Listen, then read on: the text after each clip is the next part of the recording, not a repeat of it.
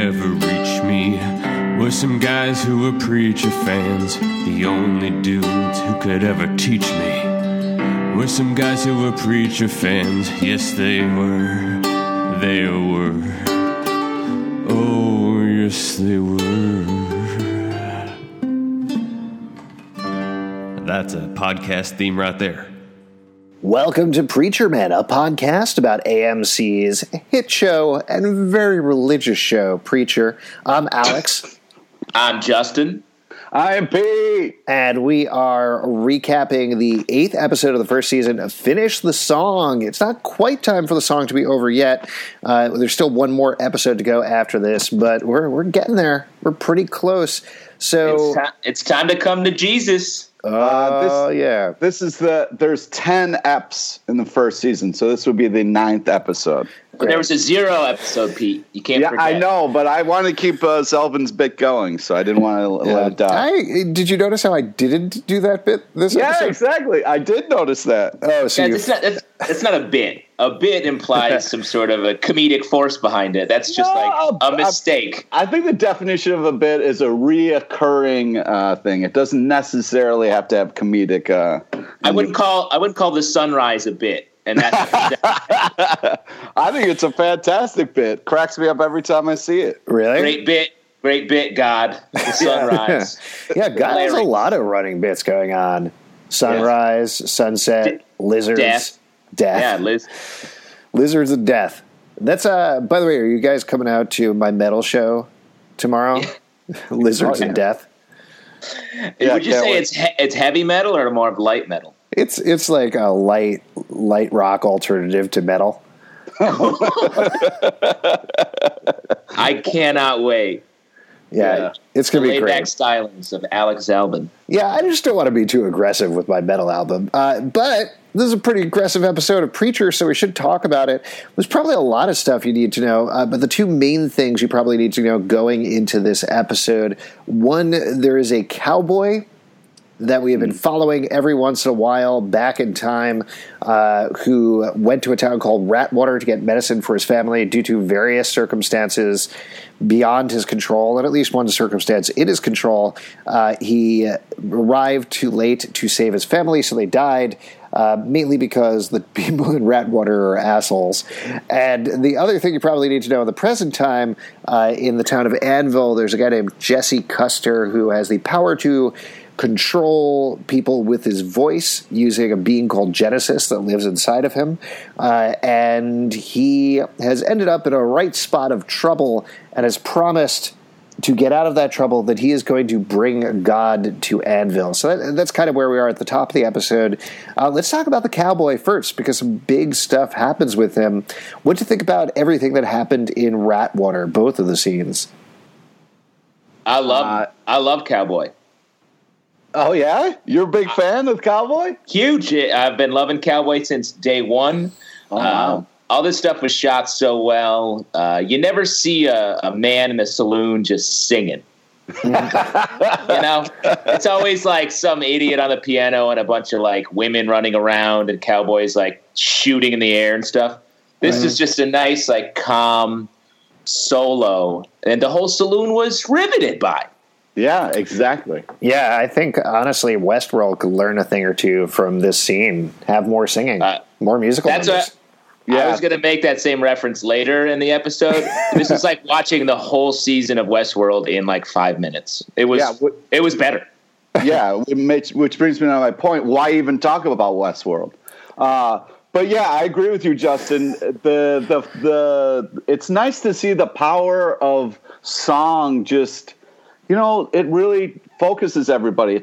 They're like, yeah, let's all stop what we're doing and just appreciate the beauty of this voice. Yeah, I thought it was very powerful and really well done.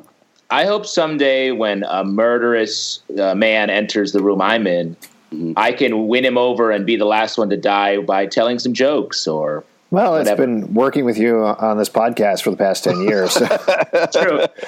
It's true. Real quick, before you shoot me, I'd like to go into a quick monologue because I'm a classically trained actor. I mean, that guy got to go down last. What a win. Huge win. Yeah, I mean, you have a couple of extra seconds while you're singing to think about a way of getting out of that, but he's not gonna. The cowboy is the butcher of Gettysburg, which certainly implies that not a lot of people are getting away. And just in case it isn't clear, if you didn't watch the episode for whatever reason, the cowboy slaughters everybody in the saloon. Everybody in the saloon. Yeah, and it's pretty horrifying. And then, well, if you're gonna do something, you got to do it right. You know, don't kill just half the people or maybe just the men. Kill everybody. You know what I mean? Be equal opportunity about it. Yeah, just the men, just the men. The thing that's probably key in terms of the show here is that the cowboy rejects Jesus at the same time. That he kills everybody. They say, you know, you can share your love with Jesus, and he says Jesus can join all of you in hell. So that certainly sets up a lot of what comes later and a lot of the cowboy's character in the next couple of episodes. Not to jump ahead and spoil anything. Here's please don't spoil. I haven't watched ahead. Here's the fucked up thing: that piano player wasn't even playing the piano. Yeah, it was a player. It was a player piano. Oh. Like an asshole. Like in Westworld. Yeah, that great show, which we just basically saw again. Who's the cowboy? Is he the James Marsden, or who is he? Who would you say? Nobody cares. Let's talk about our show, the show we're doing a fucking podcast about. You know, he's clearly the man in black. Yeah, 100%. In terms of bits that are not funny, I really don't enjoy, Pete, your bit about we can't talk about other shows when we're talking about a TV show. You know what's great is I don't enjoy your guys' bits of bringing up other fucking random shit. That's a conversation. You being angry about it. You guys are bad at conversation, is what I'm pointing out. When you're talking about people, do you ever talk about other people, or do you only talk about the person in front of it? Yeah, exactly, because that's polite. You shouldn't talk about other people when they're not around. Oh, it's rude. That's right. That's when I wanted to tell you about how my grandma died, and you're like, "Shut up! Only talk about yourself." Exactly. I don't, I hope your grandma's well, but I don't want to hear about her. I don't want to talk about it, Pete. Good. Fine. Great. She died a couple of years ago. I'm sorry, man. I'm sorry to hear that. It's all right. Still, I think about it every day. So in the present, we'll come back to the cowboy in a little bit. In the present day, lots of stuff going on with Jesse. Initially, he is held prisoner. Held prisoner is a weird thing to say because it's a cop who's putting him in prison. That's not really. He's going to jail. He's in the back of a cop. He's in jail. He's in jail. Or going to jail. Yeah. Yeah, he's going to jail. Right. But en route. Yeah, you wouldn't say you're held prisoner by a cop, though, right? I don't know. It's just getting into some odd territory, but sometimes. Oh, jeez. It's hardcore. I feel like there's more of a story there. But my grandmother was a cop. How is she? Is she okay? She died with your grandmother. Oh, right. Oh, that. Guys, can we stay focused, please? Nobody wants to hear about your grandmothers, all right? Jesus. Anyways, yeah. So we have the ride in the cop car, and I'm very curious. What did you guys think about?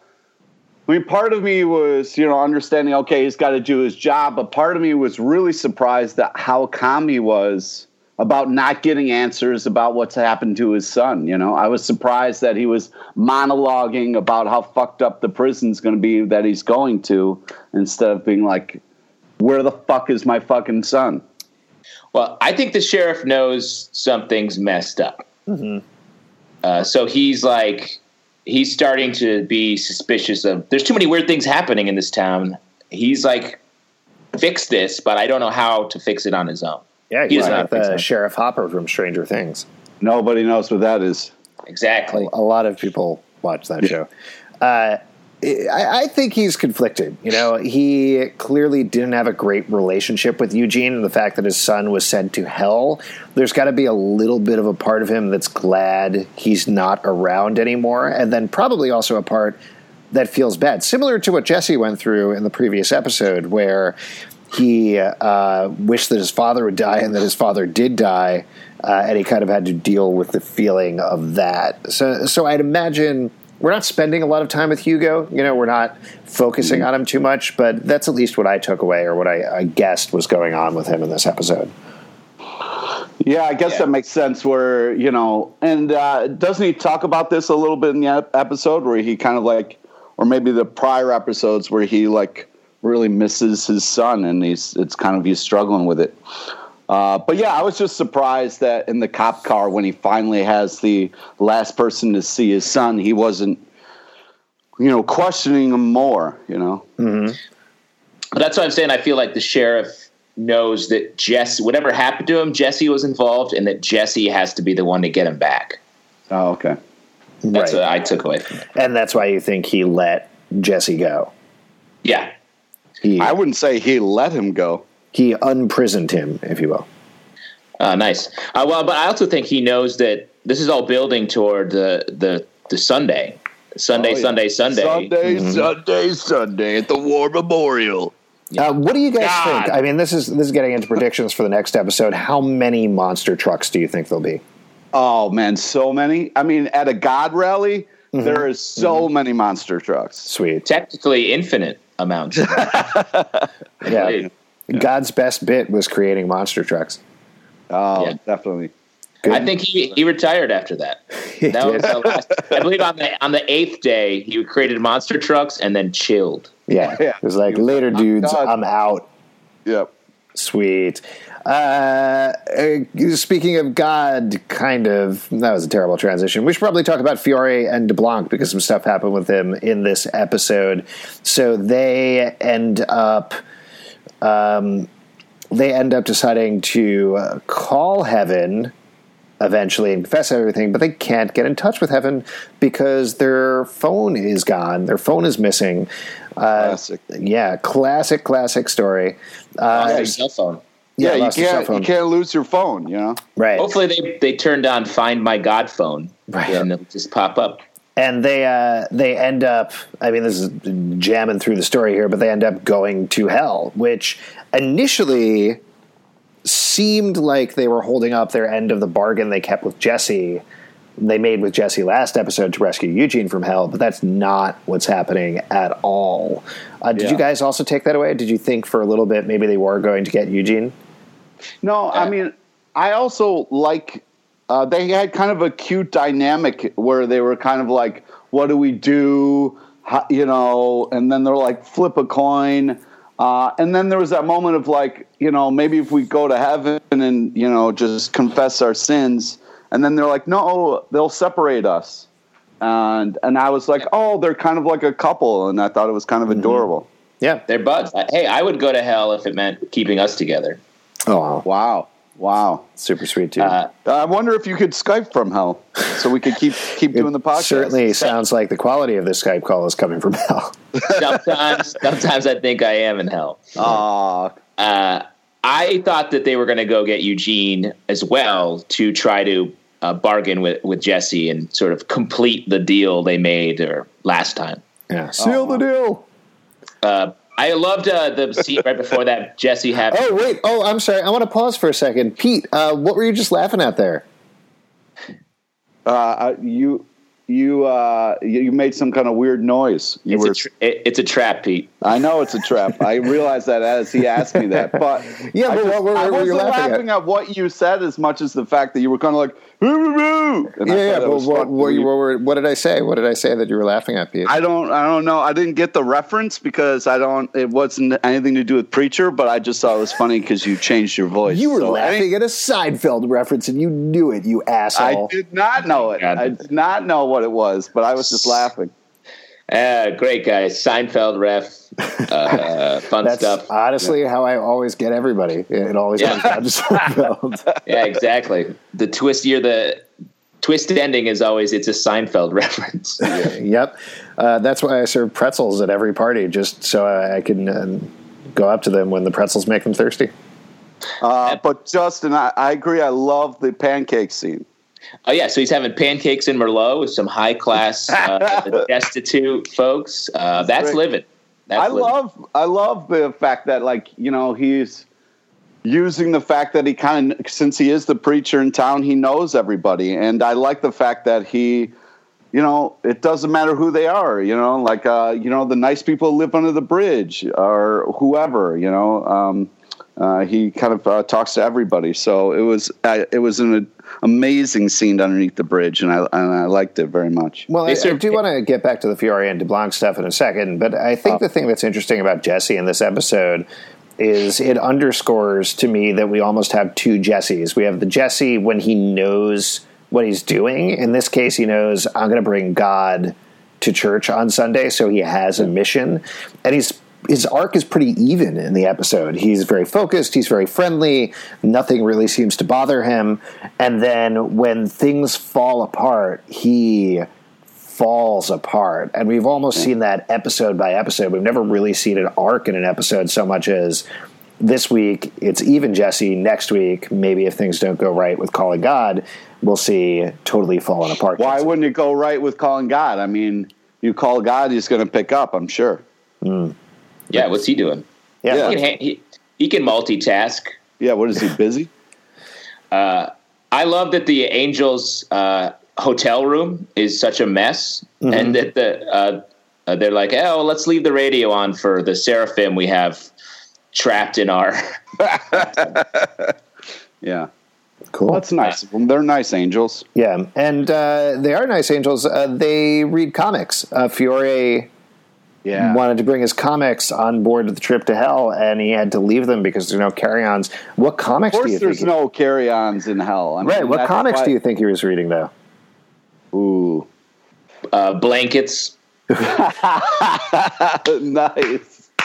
That's what I think. Blankets. I was going to say I Kill Giants. Alex, which of the pervy comics that you read do you think he has? I was going to say Preacher. He's probably reading Preacher in a weird meta thing. It's too meta. Yeah. Too meta.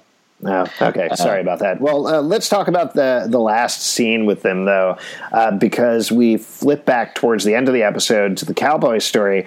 It starts repeating and repeating and repeating faster and faster each time, and it turns out he's in hell. That's why we've been seeing his story. That's exactly what's going on. He's been reliving these terrible couple of days over and over and over again. And we find this out by Fiore and DeBlanc approaching him and saying they have a job for him. And then the cowboy shoots DeBlanc and asks what the job is. What did you think about this reveal? How did you feel about this? I know, Justin, you had a couple of theories about the cowboy. So wait, but have you guys really been enjoying the title cards? Like every time one pops up, it's just hysterical, I feel like. Yeah, well, they've started to be actual reveals. Like the fact that it's a title that reveals that they're in hell is great. Yeah, and the Albuquerque one was hysterical as well. It's really I was very surprised to find the Fiore and DeBlanc in hell with the cowboy, and I did not see that coming. That was a great reveal. He's been in hell this whole time. That's why we've been repeating it over and over again. Yeah. And now Jesse's in trouble. Yeah, I feel like if you are in hell, it's just kind of you. There's a theory that you have to repeat like the worst part of your life over and over again. Maybe like doing a podcast for 10 years or something. I don't know. Can I mention something? This is not exactly a spoiler, but it's something that is not clarified in this episode or necessarily in the next episode. So I think it's fair to talk about from the comics. Cool with you guys if I bring it up? Sure. Please. Okay. So in the comics, when the cowboy kills somebody, they stay dead. So that's kind of an interesting thing that happens in the scene. And a sad thing that happens in the scene is the cowboy shoots DeBlanc. That means DeBlanc is off the board at this point and is a really sad counterpoint to what we've seen all along, that they keep coming back and keep coming back and keep coming back. So I wish they had... I mean, maybe they will clarify that at some point, but I wish they had clarified that a little more in this episode, just because... That's a big spoiler. Well, it's maybe a spoiler. I mean, I don't know if they're going to do it the same way in the TV show necessarily, but at least if that is the direction that they're going, that really makes the whole arc of their buddy-buddiness or potentially being in loveness that much sadder at the end. Yeah. Yeah. Because when that happened, I mean, it was like, oh, I hope this isn't the same as the comics. because I want them to get back together. Yeah. It sounds like it is, though. Yep. Wah, wah. Well, we'll see, though. We'll see. We'll see. Yeah, I guess. I have a feeling it is. Probably. Well, let's talk about somebody that did come back this episode, and that's Cassidy. So we speculated, it was a real shot in the dark here, but that Cassidy, after being set on fire by stepping out in the sun several episodes back, was in a room and being fed animals by Tulip. Turns out it was Cassidy, and he's horribly burnt, and she is feeding him animals, and Tulip passes the responsibility on to Emily, and then Emily does some totally fucked up shit. Yeah, she does. Talk about the storyline at all? Yeah, I did not see that coming. Emily is a bad girl. She feeds her boyfriend to a vampire. I know, that was a short-lived relationship. Like, she finally admits that they're together, and then what does she do? Tricks him to visit her. Oh, man, that's fucked up. I've been there, though. I've been there. Have you? Yeah, I had broken up and fed to a vampire. Oh, nice. Wait, break. Are you undead? Yeah, I've been saying that for a long time. Oh, wow. Sweet. I've been alive for hundreds of years. Oh, well, that explains the classical training in acting. Exactly. So why do you think she killed Miles, though? Why do you think she killed Miles? It wasn't quite clear to me why she went from 0 to 100 on being like, I'm not really into him, to I'll feed him to a vampire. Well, I feel like if you are in a scary situation like, oh, shit, I need to feed a vampire and it don't want to be me, it's the time for low-hanging fruit. And the guy who's annoying you and calling you and bothering you, I guess that's the easiest option. I mean, who else is she going to get? Like, is she going to go to a bar and drag some drunk out or go find some, I don't know. But, it's the easiest option. But Pete, she could have easily just kept feeding him the animals. You make it sound like she was choosing between going to the grocery store and murdering somebody. I think it was more because she felt trapped she didn't really like him, and she knows that he's like not a nice guy, but he was being very nice to her. And so she felt trapped in that relationship, and she saw this as a way out. She wanted to protect the innocent little fluffy creatures in the house above the sort of slimy boyfriend. But Miles. he's not even that slimy. He's just a sad little man, and that's it. To me, it was a crazy, over-the-top reaction to being like, I don't know about this guy. I guess I'll just feed him to somebody. Yeah, but it's a big choice. It's a big choice. She's a good girl, like, who can't maybe make a big choice like that without going so far. But you know that he's like a worm tongue type dude who's like up to no good. Yeah, really? Like casually evil. Yeah, he's definitely casually evil. I mean, he's hanging out with a lot of evil people, and that phone call, that crazy laugh, and he's like, "I'm coming over. Like, everything's changing now. I feel like I'm empowered." And from that point on, her life would have been hell anyway. She was like, well, fuck this guy. I'm going to feed him to a vampire. It's pretty crazy. But Jesse does bring Cassidy back from the edge. I like this stuff. I've mentioned this before, but I really do like Cassidy and Jesse together. I think they're pretty great. How did you feel about the relationship here? Cute makeup. They're buddies again. Everything's cool. Yeah, I love that. I love that scene where they're like, well, what would you do for me? Well, I'd help you bury the body. Well, let's do that then. That's just, two friends till the end. Pretty sweet. The last part of the trio we should talk about is Tulip. Tulip makes some big moves this episode. We've heard about Carlos before, and we know that Tulip has been on a mission pretty much since the first episode, and that the face of that mission is finally revealed. Let's talk about this plotline. What did you guys think about what was going on here with Tulip? Yeah, she captures Edgar from You're the Worst. Exactly. Who would have seen that coming? I don't know who that is. You should really watch other TV shows, Pete. I will not. Smart choice. It's funny. Carlos was built up in my mind anyway to be some like big bad dude, and then the fact we don't get to meet him here, but the fact that it's Desmond Borges. Yeah. He's like such a doofy, like mostly nice guy. So I'm curious to hear what what he did to screw them over so bad, because he seems like a doof. Yeah, he's kind of like the guy who just got eaten by a vampire. He's kind of that similar kind of doofy kind of dude. I'm excited we're finally getting there, though. This is a plot line that's been kind of simmering in the background, so it's nice that we're finally getting to it. Anything else you guys want to talk about with the episode before we move on? I thought it was nice that the same big concrete wall from Breaking Bad was in this episode. Huge. I've been hoping that wall would get more work ever since that episode, and it was great to see it back. I wondered if that was the same wall. I'm glad you pointed that out.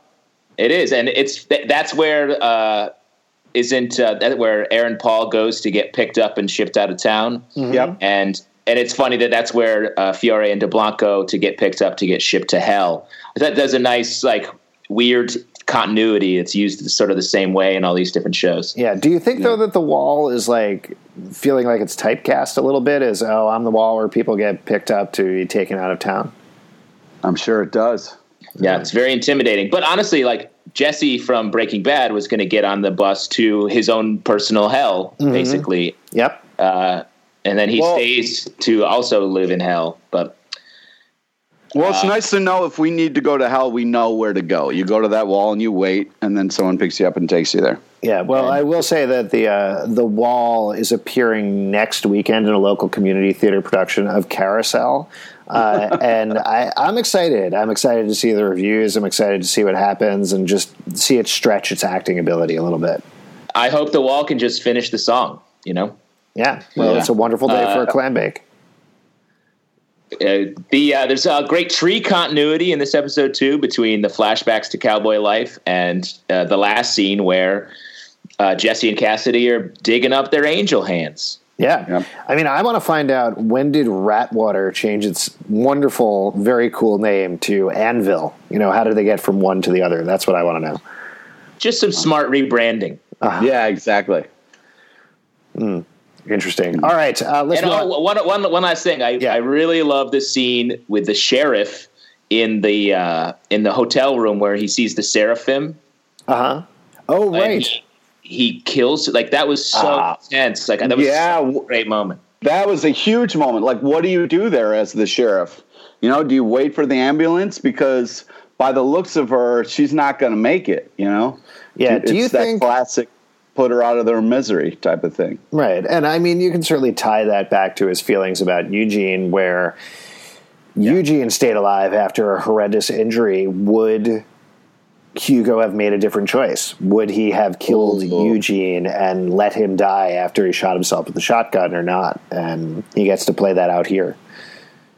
How powerful a moment, though, where she's just in the background and you're kind of thinking, what would be better? To him to know that she's okay and then be like, what the fuck is going on in this town, and maybe lose his mind, or not telling him and letting him live with the choice that he made? I mean, that was kind of crazy. Part of me wanted her to just make a cough or wave goodbye or something. Make a cough? Make a cough. Yeah, just look behind you. I'm cool. Let go of my dead body, please. Thanks. That's a weird idea. I just thought it was perfectly done. The fact that she has died in the bathtub, and he doesn't know it yet, so he's still choking her. Yeah. It was just really cool. Yeah, it was pretty great. You think that's cool? You think it's cool? Yeah, it's a cool moment in this cool show. It's and cool. we're cool dudes and a cool podcast. It's cool to get choked in a bathtub. Everybody knows that, dog. I mean, would you guys... Exactly, I've been there. Have you guys would done the same thing? Would you have choked her out? No way. No, 100% no. There's no way I could choke a person to death, Pete. I mean, I could choke a person to death, but I wouldn't do it in that situation. Snap her neck. I was thinking for a quicker, I thought he was just going to shoot her. He has a gun right there. Jesus. Oh, yeah. Don't choke her. Well, but then it would call into, he might get in trouble for shooting her. That's true. Pete, I got to say, if I ever look incapacitated, don't choke. Don't take that idea of putting me out of my misery. But if you're saying to me, kill me, I mean, what do? You're helping the person. That's what they want. They're asking you to do that. But I might be saying that, I might not be finished with the sentence. I might be saying, hey, kill me one of those great deer out there because I want to have some venison jerky. Like, I don't know. So, I could be in the middle of a sentence. Oh, okay. All right. Yeah, that's true. Though, that said, before I joke about.